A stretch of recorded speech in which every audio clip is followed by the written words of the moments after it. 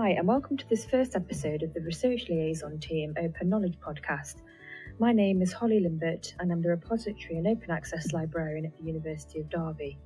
I'm based in the library, and I manage the university's research repository, Eudora. I also provide advice and guidance on the open research landscape, with a particular focus on open access. The release of this podcast is in celebration of Open Access Week, and I will be joined by some expert guest speakers to discuss their roles and passions, equity and open knowledge, and the future of scholarly communications.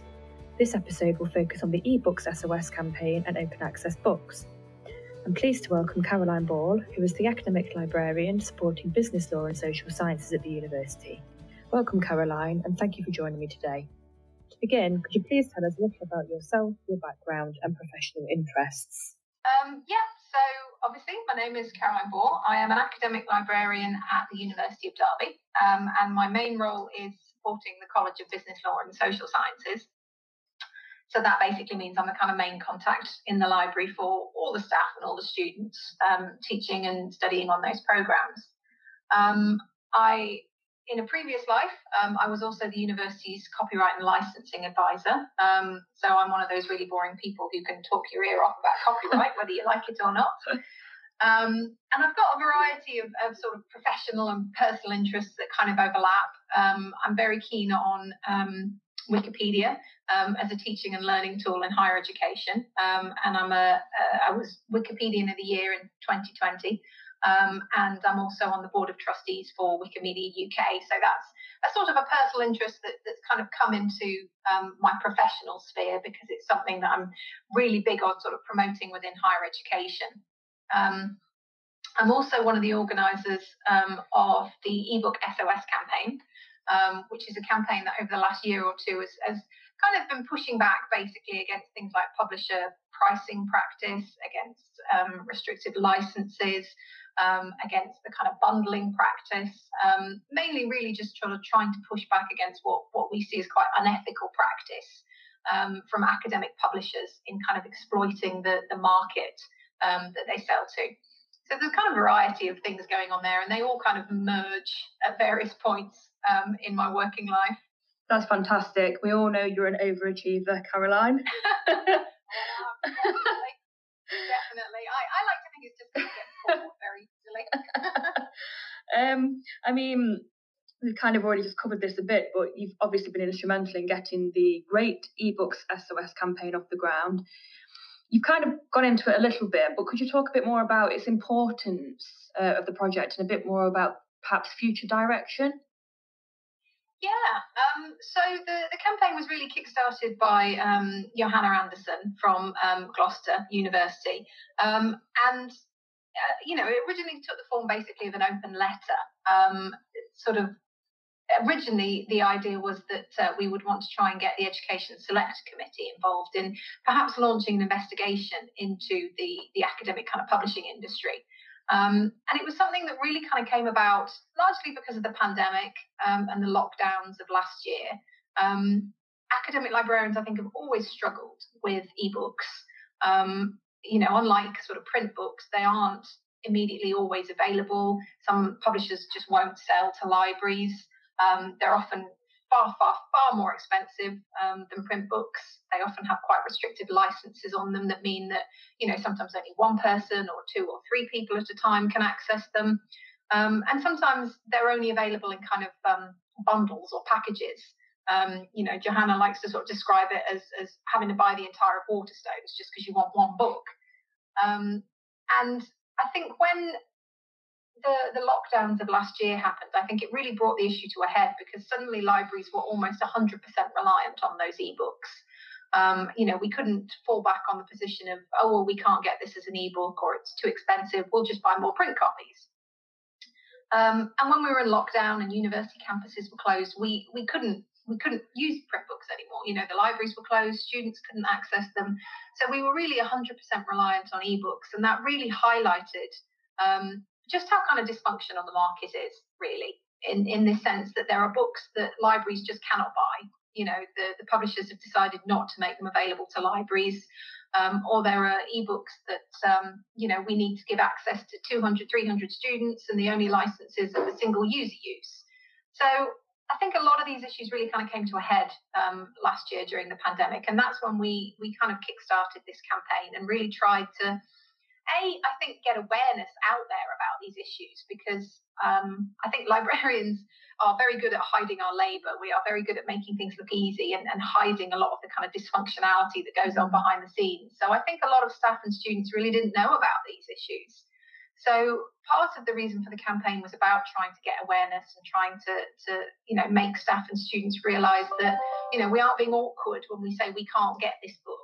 It is, we literally cannot get it, even if we wanted to buy it.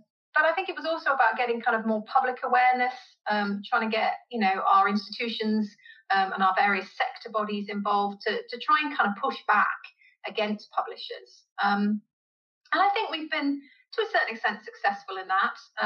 The issue has really got quite a lot of attention. It's been featured in the BBC, in the Guardian. It's been mirrored by kind of events in America, overseas. Because this is not just a UK issue. This is a global issue, really. And one of the things that we're doing at the moment is we put in a formal complaint to the UK Competition and Markets Authority, basically about this dysfunctional market. And how we feel that it's harming kind of consumers, like staff and students trying to study when libraries just can't make this kind of material available. So currently the CMA is investigating internally as to whether or not they're going to launch an investigation. They seem quite interested. They've been making encouraging noises. And I definitely think publishers are getting a little rattled.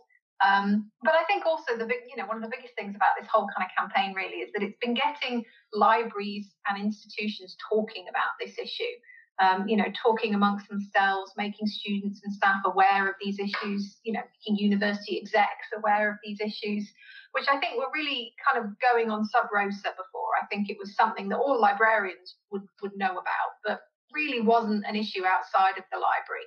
So I think that has been a real achievement in kind of spreading that wider awareness and making people realise that it's a big issue, and it really impacts on libraries' ability to make educational material available to our customers, to the staff and the students studying and doing research. So we're kind of quietly optimistic at the moment that things are moving in a positive direction, and at the very least, I think we're starting to push back against this kind of exploitative practice. Do you see access to ebooks as a diversity and equity issue? Oh, absolutely. 100%. I mean, one of the biggest issues with the ebooks that we can buy is that they're absolutely riddled with DRM, digital rights management, which really impacts on what students can do with those ebooks. And I think that's absolutely a diversity, equality issue. If you think about students with disabilities, for example, students who might need to use, audio tools or sort of book reading software or things, a lot of these ebooks will block that kind of accessibility tool. One of the things that publishers say about why they charge so much for some of these ebooks is that it's about all that kind of added value that they provide. The platforms that the ebooks are available on often have a lot of accessibility tools built in, which is true. They do have options to change fonts, to change colours and sizes, to read aloud. But often those options are inferior to the kind of software that some of our students will be using for themselves, and they can't then use that software with these books because they have so much digital rights management embedded in them. Students are restricted in how much they can download, they're restricted in how much they can print, and I think that's a huge accessibility issue. When you think about the fact that a print book, a student can use it with their read aloud software, they can use it with their accessibility software. There's no restrictions on how long they can be using it for, or how much of it they can copy if they need to for accessibility purposes. But ebooks are really a barrier in this sense, because of the kind of digital rights management tools that are embedded within them. It really blocks a lot of students from getting what they need out of that book. And I think that makes it a kind of huge equity issue. I think, there's also the issue that, some students can afford to buy print books. Some students can afford to go and buy a textbook if they find that the library doesn't have it in stock, or the library has it as an ebook, but the licenses are really restrictive and only one or two people can access it at a time. Some students faced with that will get fed up and go, oh, well, I really need this book, so I'll go and buy it. But some students can't afford that. Some students who, perhaps are living in halls can very easily get to the library and just use the print book instead.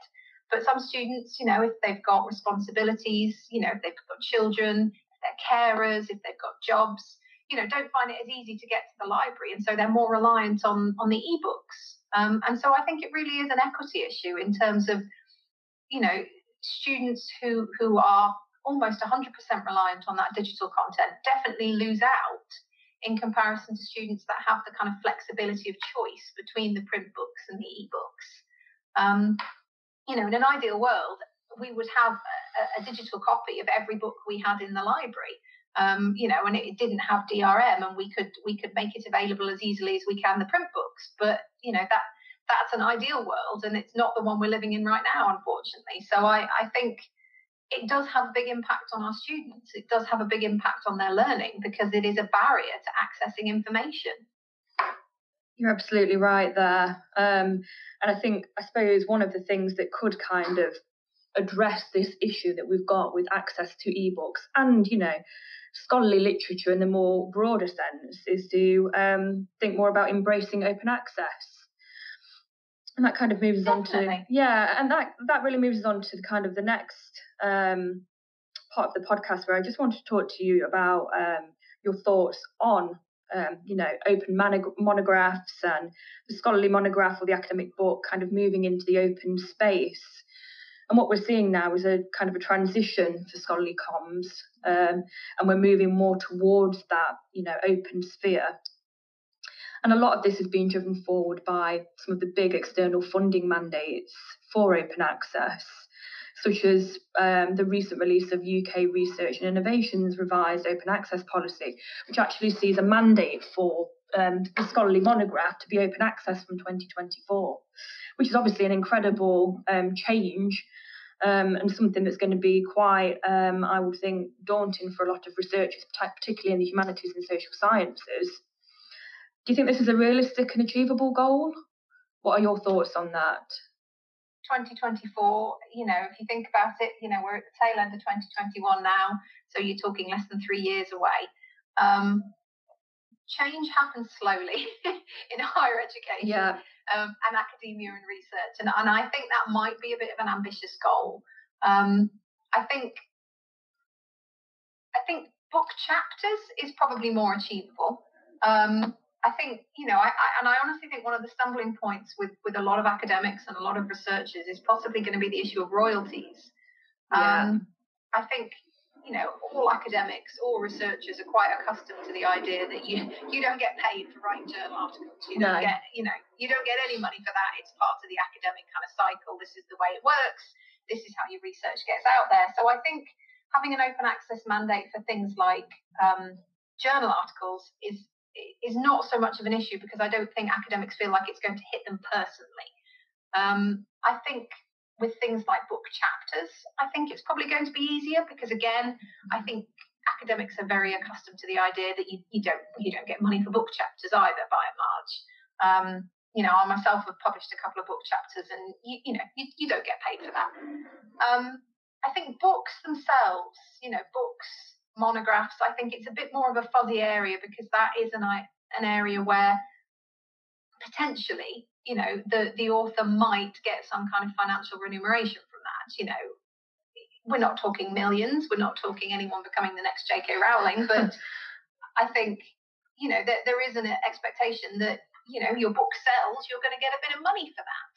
And so I think with things like academic books and monographs, I think there might be a bit more pushback on that, because obviously open access would be seen as potentially impacting on sales.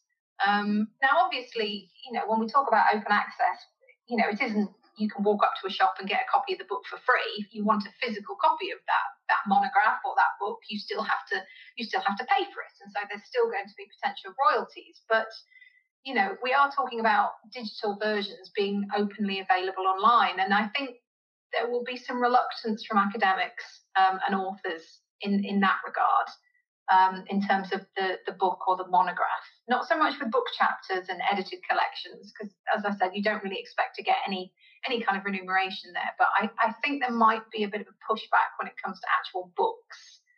I mean, I could be wrong, like I said, but knowing the academics that I've spoken to, and the concerns that they have when you do talk about open access, this is something that they think about. This is something that they ask questions about.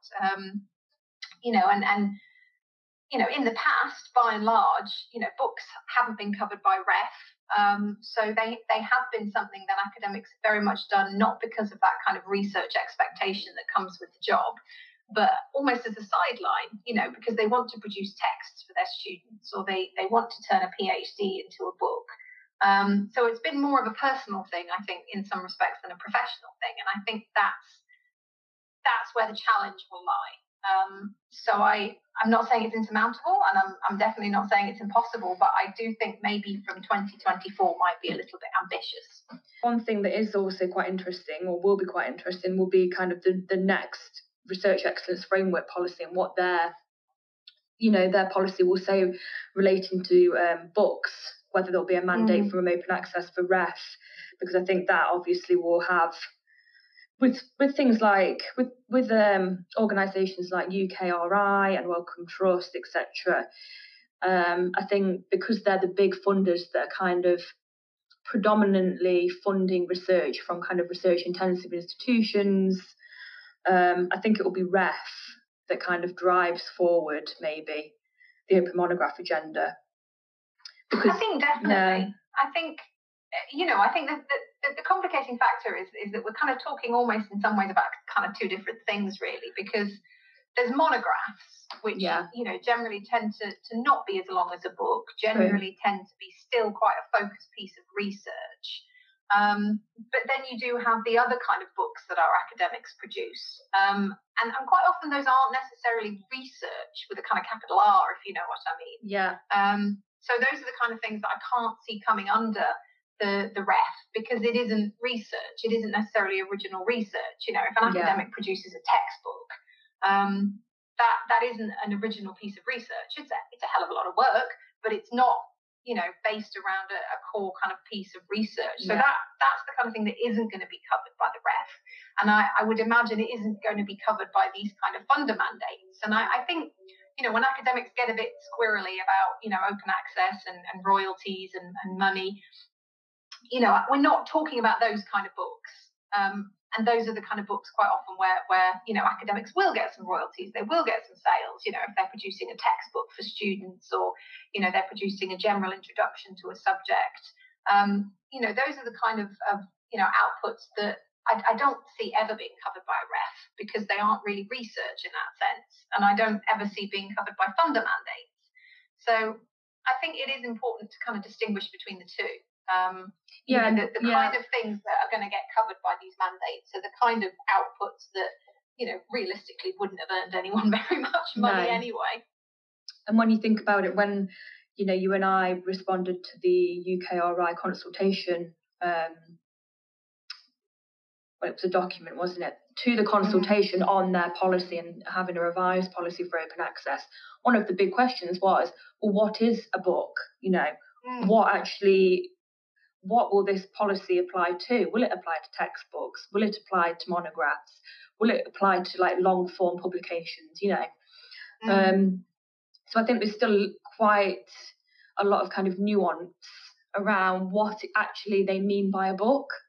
And I think you're right, there probably will be a bit of kind of loopholes, shall we say, or there's going to have to be a real a definition of what that actually means. Yeah, definitely, because a monograph is a book, a textbook is a book, a book of poetry is a book. A short introduction to neuropsychology is a book. Absolutely. But not all of these are research, and not all of these are the kind of materials that are going to be covered by these mandates and these kind of requirements. And I think the problem is the word book covers all kinds of things. And I do think that there's going to have to be clearer definitions, or I think you will get that kind of knee-jerk reaction from a lot of authors and a lot of academics of, well, why should I make something available for free that previously, I would have been paid by a publisher for, and I would have got royalties, and I would have got sales, and I would have got public spending right payments and things like that. So I think there definitely needs to be that clear definition of what is going to be covered and what isn't. Absolutely. Otherwise, I think it will get met with a bit of resistance. And, just thinking about, like we've already kind of mentioned, journals, it's taken us a hell of a long time to get to where we are now, and we've still got quite a long way to go. There's still a lot of resistance there from researchers, authors, academics. So I think 2024, like you say, it might be a little bit optimistic. But we'll see. I think one of the biggest challenges, and this is definitely something where I think universities can support staff, is that, the concept of prestige is still hugely important in academia. The idea of not just what you're publishing, but where are you publishing it? Who are you publishing it with? Is really, really still a big thing. The idea that you publish in this journal versus this journal, because this one, is much, much more reputable. It's got this reputation, versus this open access one maybe, which, isn't as well known or doesn't have, as big an impact factor. The idea of, I'm publishing a book with Oxford University Press versus I'm publishing it with this small open access publisher. That idea of prestige and the kind of metrics that go along with it is hugely important in higher education. Now, whether it should be or not is another matter entirely. And I think that has always been one of the biggest challenges to open access, is that, academics totally understandably want to publish with the big names. They want to be seen to be publishing, in the really high-ranking reputable journals, or with the, the really big brand name recognition publishers. And you can't blame anyone for that. We all would want to be, I'm an OUP publisher, I'm published in Nature. It's totally understandable. But I think that kind of attitude and that kind of approach and that kind of instinctive equating high ranking or reputable with quality, I think can act as a real barrier to a lot of this, because it kind of shapes where people want to publish and makes them think about reputation rather than getting the research out there to the widest possible audience. And I think, the way universities approach these things doesn't help in some respects. I think the way REF approaches these things doesn't help. But I think particularly when, there's this publish or perish culture in higher education, and where you see, universities moving to using things like publishing metrics, or, the amount of funding money that they're bringing in to base employment decisions on, I think is a real challenge to the open access movement, because, open access publishers and open access journals are never going to be able to compete on those kind of terms with your Nature and your Oxford University Press and your Cambridge University Press in terms of that reputation. They're never going to be able to compete. But if that's what people are valuing over getting the research out there in the widest possible mechanism, then you're always going to have that kind of clash. And so I think that is definitely something that universities can help with. One way is to stop using things like publishing metrics for basing employment decisions on, because quite apart from anything else, there's a gender equality issue there. It's endless studies have shown that men publish more than women. It was really noticeable during the pandemic last year that submissions from women went down and submissions from men went up, because of all the kind of societal issues that go along, being a woman in academia, childcare, parenting, all of these kind of gender issues come into play as well.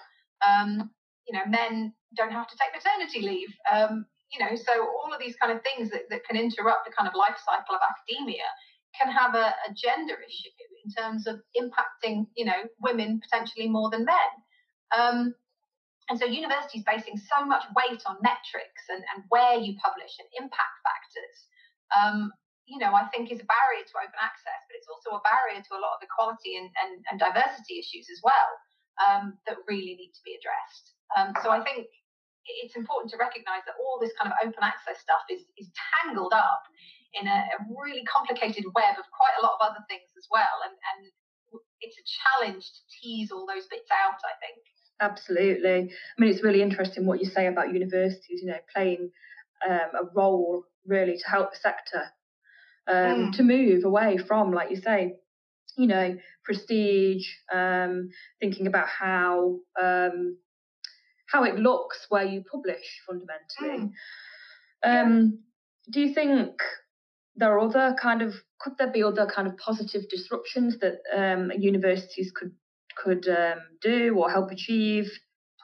I think more universities publishing their own is a good start. There are universities out there with their own open access presses, and I think that can be a really positive way of doing it.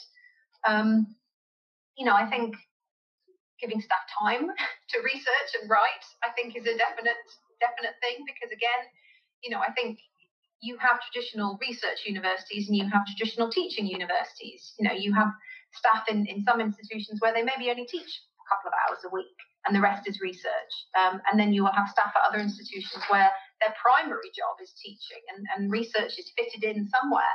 So I think, recognizing that those two different kinds of institutions are not going to be competing on the same level, giving staff time to do the research if research is expected of them, I think is important. I think, having in-house options, I think, is always beneficial. Like open access presses in-house, and some universities are starting to do that now. Can there be incentives in-house for publishing open access? I don't know. It's a possibility. I think awareness raising is hugely important, because, just speaking from my own experience, and, you will probably agree with me on this, a lot of staff are not necessarily fully up to speed on all the complexities of funder mandates and open access and, publishing and gold and green and diamond and all of these various things. It's getting increasingly complicated, and there's a lot to know, there's a lot to understand, there's a lot to tease out, and I think a lot of staff are quite confused in some respects about what it all means. There's predatory publishers that come into the mix as well, and I think with some staff, they just want to get published. They just need to get published, and they aren't always taking the time to think about all these different options and weigh up all of the different options, and what does green mean, and what does gold mean, and what does diamond mean, and what this journal, if I publish here, what does it mean versus this journal, and I think there's a lot of confusion out there that needs clearing up, and I think universities can help with that, absolutely. I think it's a challenging one. I would love to see some kind of I'm not sure how to describe this really. Like, for example, in football terms, there's a certain amount of money that the Premier League and the Premier League clubs provide that go to like grassroots football and lower level football to kind of support the clubs that are not your Manchester Uniteds and your Liverpools and your Chelseas. And recognise that huge swathes of money goes into those top clubs' pockets, but it needs to filter down as well. It would be great to see something like that with your Russell Group universities that hoover up so much of all of this kind of research funding. Kind of having a bit of trickle down economics going on there, and a bit of support for the lower level universities. Stuff like that I think would be immense. I don't see it happening, but it's an interesting idea. It works in football. Well, I'm not sure it does entirely work in football, but it's there in principle. Something like that, because I think, some universities where there are amazing staff and excellent researchers often miss out on a lot of research opportunities, either because they just don't know about it, or they don't have the infrastructure in their institutions to apply for some of these grants and bids, or they just don't have the clout. The risk of almost ending up with a kind of two-tier research hierarchy in some respects, in that we know how important metrics are. We know how important it is to be published in particular journals, particular high-ranking journals. But, increasingly, in order to meet the kind of funder mandates, you've got to be paying those article processing charges. You've got to be paying those really quite hefty fees, in order to get published in those journals and to meet the funder mandates. And, increasingly, there are a lot of universities that don't have the funds to do that. They don't have the money to be able to be paying these thousands of pounds in article processing charges. And so, you could potentially end up with, only the top universities can afford to publish in the top journals. And you just end up with this kind of self-reinforcing hierarchy where, other universities like the post-92 universities, can't catch up. They can't compete because they don't have the funds to do so. And so I think that the overall kind of research sector, and the higher education sector needs looking at in some respects, because I think we are in danger of developing this kind of two-tier system where you've got your Premier League, your Russell Group, and then you've got your Championship or your Division 1, and there is no relegation and promotion system in place. And so I think that would be bad for education. I think it would be bad for research. I certainly think it would be bad for things like social mobility and equality and diversity. And I think we're in danger of that with so much about publishing and open access being contingent on having the money to do it now. Which is another reason why I'm not a huge fan of academic publishers, going back to ebook SOS. It's not all just about ebooks. No. I think there's just way too much money in academic publishing in general, quite frankly, and I think it has a damaging impact on the sector, on education, on research. I do think it is damaging because it all becomes about money rather than access to information and access to research and getting global knowledge out there to improve everybody's lives. It just becomes about money, and I think that isn't something that should have a place in education and knowledge. No, but increasingly it does. I agree with you, and I think the longer we continue to just kind of focus on this commodification of knowledge, and give all the power and money to the publishers, we're going to be in this cycle for a long time to come.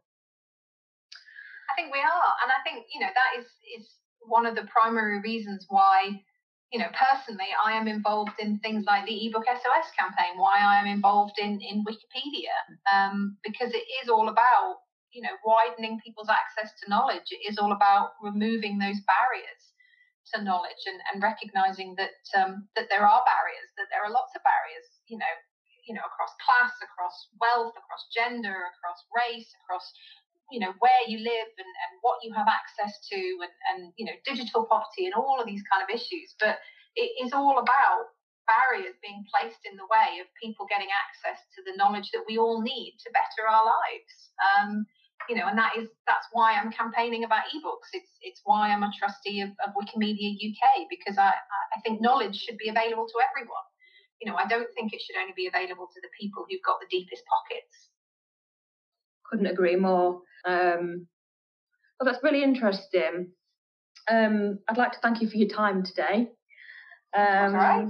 It's really interesting to hear your views, and good luck with eBooks SOS. I hope it continues to make the impact that it's already had. Fingers crossed. If things develop further, we'll have to come back on another podcast and talk about it. That would be great. Thank you for listening to this episode of the Open Knowledge podcast, and thanks to Caroline for a fascinating discussion. We'll be back soon for more episodes.